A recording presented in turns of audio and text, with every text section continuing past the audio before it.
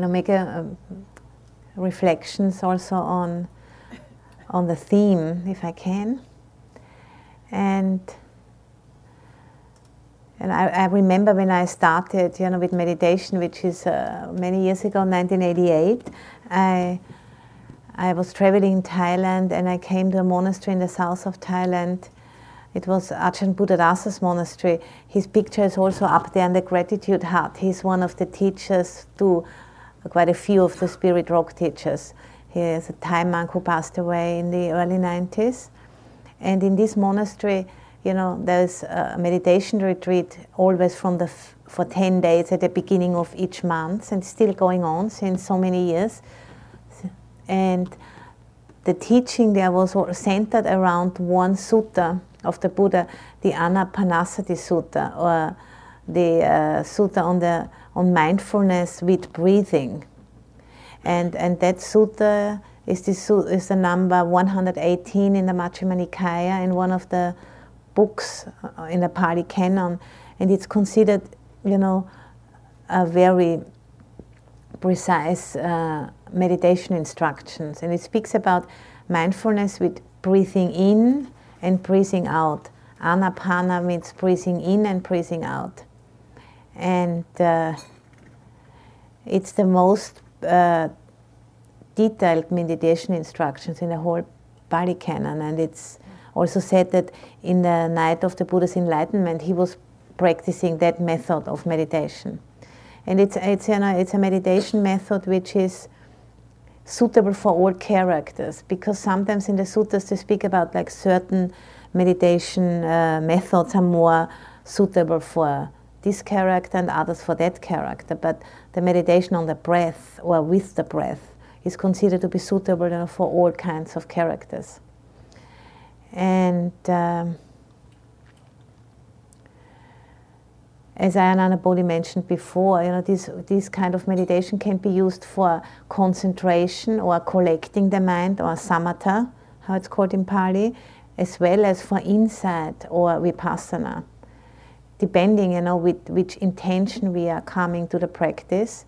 And for example, in the Anapanasati Sutta, the meditation is explained in 16 different steps, and the first few steps are more like geared towards samatha, towards stilling the mind. That's what we did in the first guided meditation, when I was saying, we choose an object for meditation, which is the breath today, and then we just come back to the breath again and again. Whenever we notice that the mind wanders off into thinking, we just come back.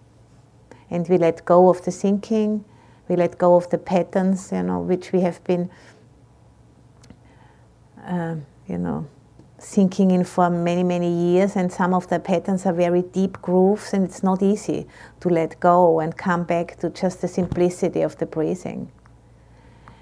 And so that's a method of stilling the mind, bringing the body and the mind together, calming the mind, and arriving in the present moment. And then if we do that for some time, the thinking process tends to slow down a little bit at least. And then instead of just excluding everything and only focusing on the breathing, by just mentally noticing, the breathing is here, breathing in and breathing out, just that. And everything else, whenever we think about something or we hear something, we feel something, we just come back to the breathing. And then later on, when we start to switch from the samatha or from the concentration meditation to the insight meditation, that means we broaden the field of awareness. We are not anymore just concerned with the breathing process, breathing in and breathing out, but we start to see into the process. And that's what vipassana is all about. It's insight into natural phenomena, and the breathing being one of those.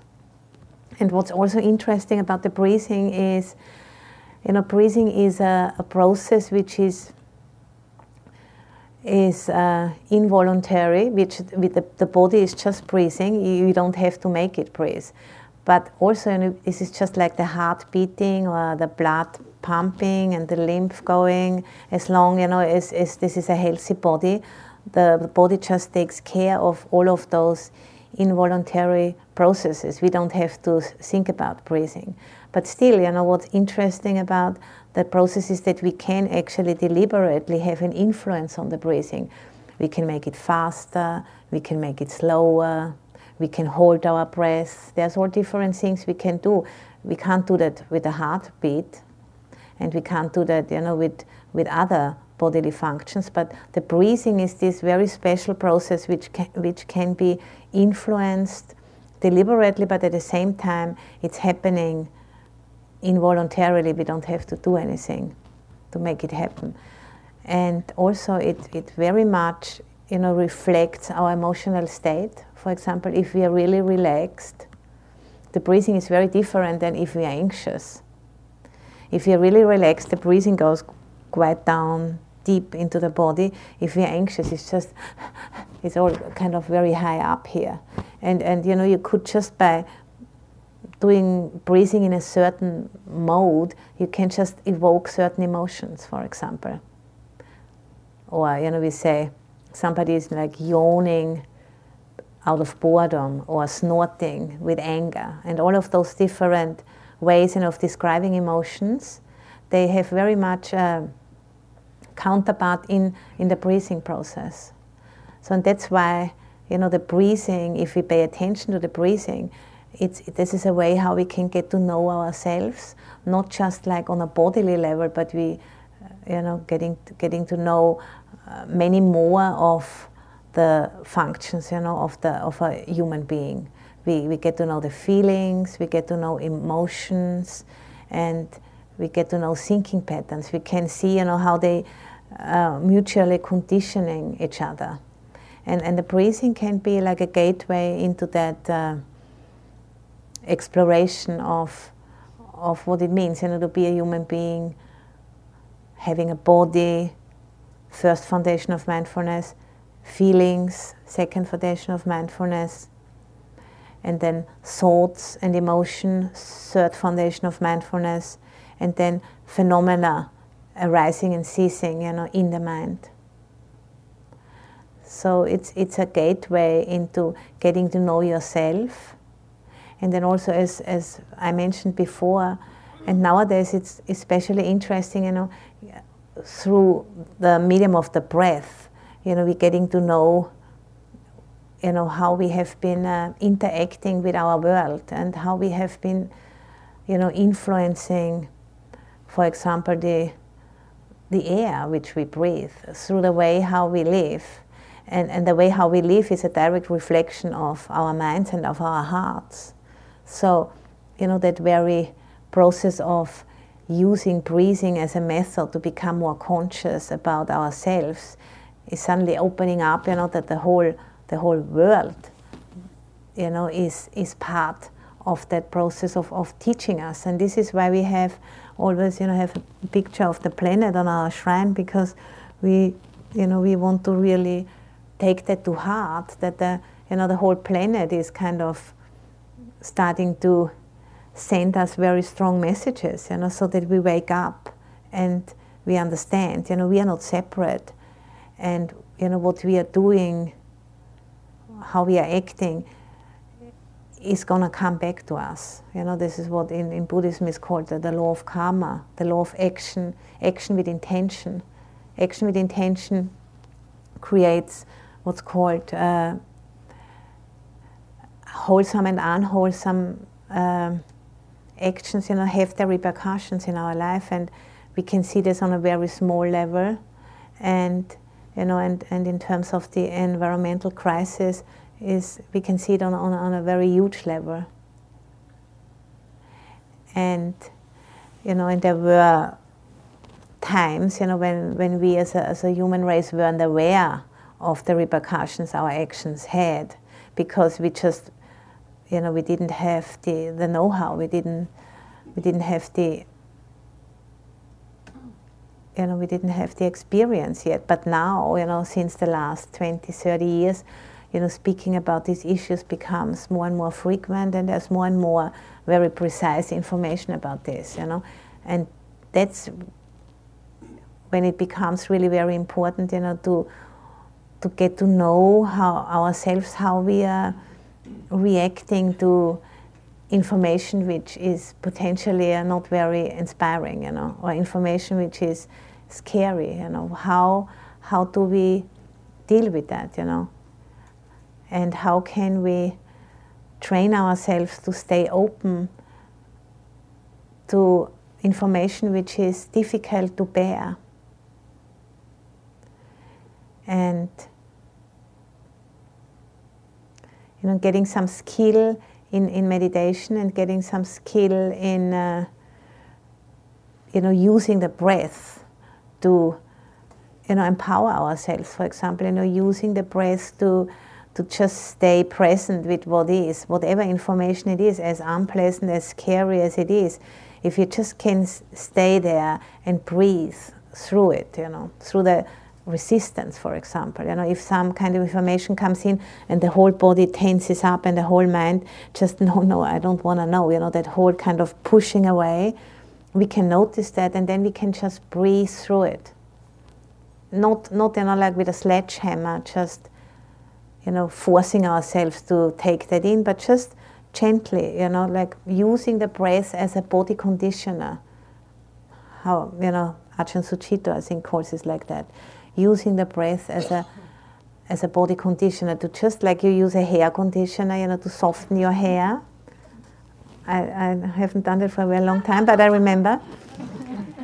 So you can use the breath also, to conditioning the body to just gently, breathe into the contraction, into that resistance of not wanting something, because it's understandable. Who wants to know that very innocent things like buying a hair conditioner, for example, in a plastic bottle, and then rinsing all of that into the water stream, and throwing the bottle into the recycling, and all of, that these very innocent things, actually, they have, if millions of people are doing that, of course it has repercussions. And we are just now, as a species, we are just on that level of our evolutionary trajectory that we start to notice it. And what we do feel is we feel very bad about it, and we don't want to know it because we feel like we don't know how to deal with this. But it's not the first time, that we have been waking up to something, which turns out to be that there's a change is needed, So, we really need to develop skillful means so we can, condition ourselves in that way that we can take in the information and then just like trusting that if we open ourselves to the information and really take it to heart, that the next step, will become clear how we can act skillfully with this. And the breath, can be a very good friend, because it has a direct impact onto our emotions.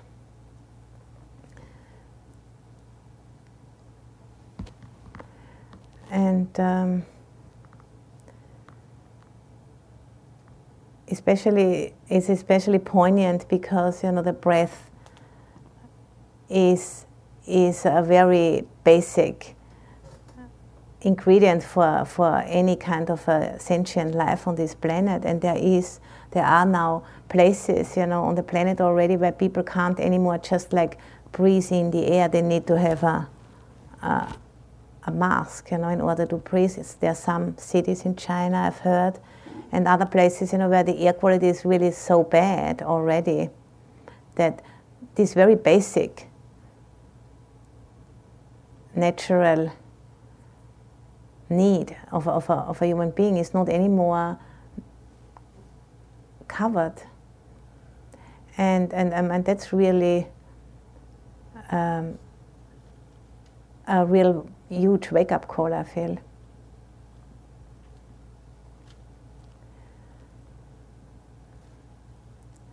So, not that I have all of the answers, I do not, but what I've really become aware of through my practice is, is, if I'm opening up to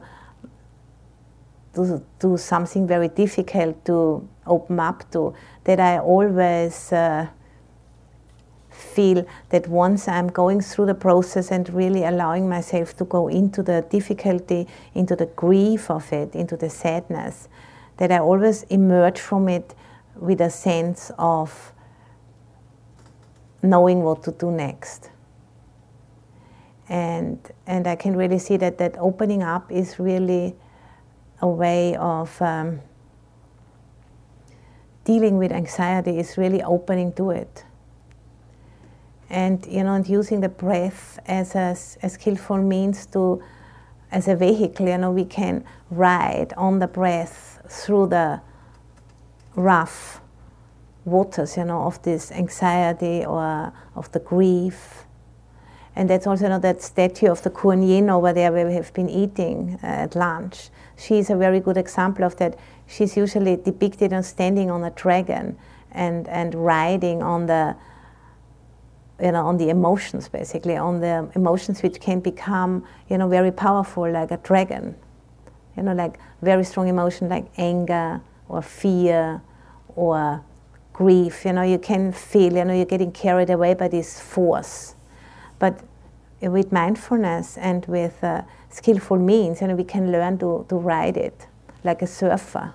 We can learn to not go under it, but to just go into it and come out the other end. And that's what the transformation process is all about. And the teachings of the Buddha are different methods and a very sturdy framework in which we can learn to use whatever is happening in our lives, use it for increasing wisdom and compassion, and just by whatever is here we are meeting it because we know we can, and because we know that everything is part of nature just like ourselves, and nothing is outside of that. And it has a beginning, a middle, and an end. And, being with it is the best response, because there is no escape, because there's nowhere to go. And, and it has never been as poignant as it is right now, because there's really nowhere to go anymore. Because, first we lived in San Francisco and we were afraid of the tsunami. Now we live in the Sierra foothills and there's the forest fires. And then you can go to somewhere else and there's earthquakes. So there's nowhere to go. We have to learn to really live with what is happening and see, how we are contributing to it, and then find ways, how to live in a way which is sustainable. And and becoming aware that we are part of all of this, and we are guardians of this. We are not the owners of anything. And then having the breath as a friend to help us to stay in the present moment and not getting carried away by all of the emotions, which are getting thrown up in that process of recognizing, what we are meeting, and going into embracing it and accepting it for what it is, rather than turning away and trying to distract ourselves more.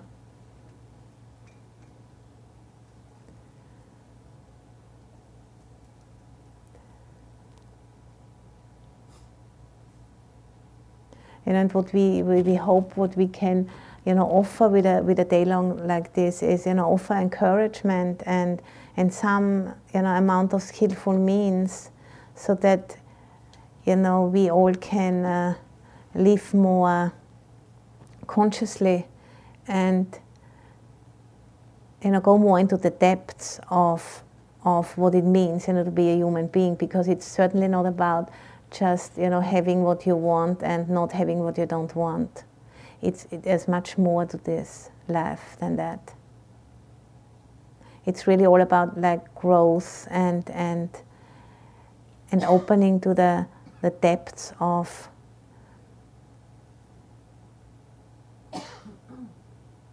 what it means, to live in these times, which are very interesting times, because we are living on that edge, of becoming conscious that we are part of nature. Whereas the old paradigm is like that we are on top of nature, we just take what we want and throw back what we don't want. That is over, And this is why we are living in a very powerful time. And we can all help, with this new paradigm to become a mainstream paradigm. And that's exactly what needs to happen. And all of us, we can do our bit by just opening up to it. And trying, to live more and more accordingly as much as we can. It's not about sledgehammering ourselves to be different, but just at least, turning towards it, opening towards it. And then just seeing, what comes through, because we're all part of this process. And this process has a much vaster intelligence than just our little, minds. And we can align ourselves with that. And we can take solace from the fact, that this planet with its sentient beings, is operating since more than 4 billion years, and it has been doing quite well without us, kind of orchestrating it. And if we could just hold back a little bit and listen a little bit more, I think that would be a good idea. And the meditation is exactly that tool, we can use to just tune in a bit more with that bigger intelligence.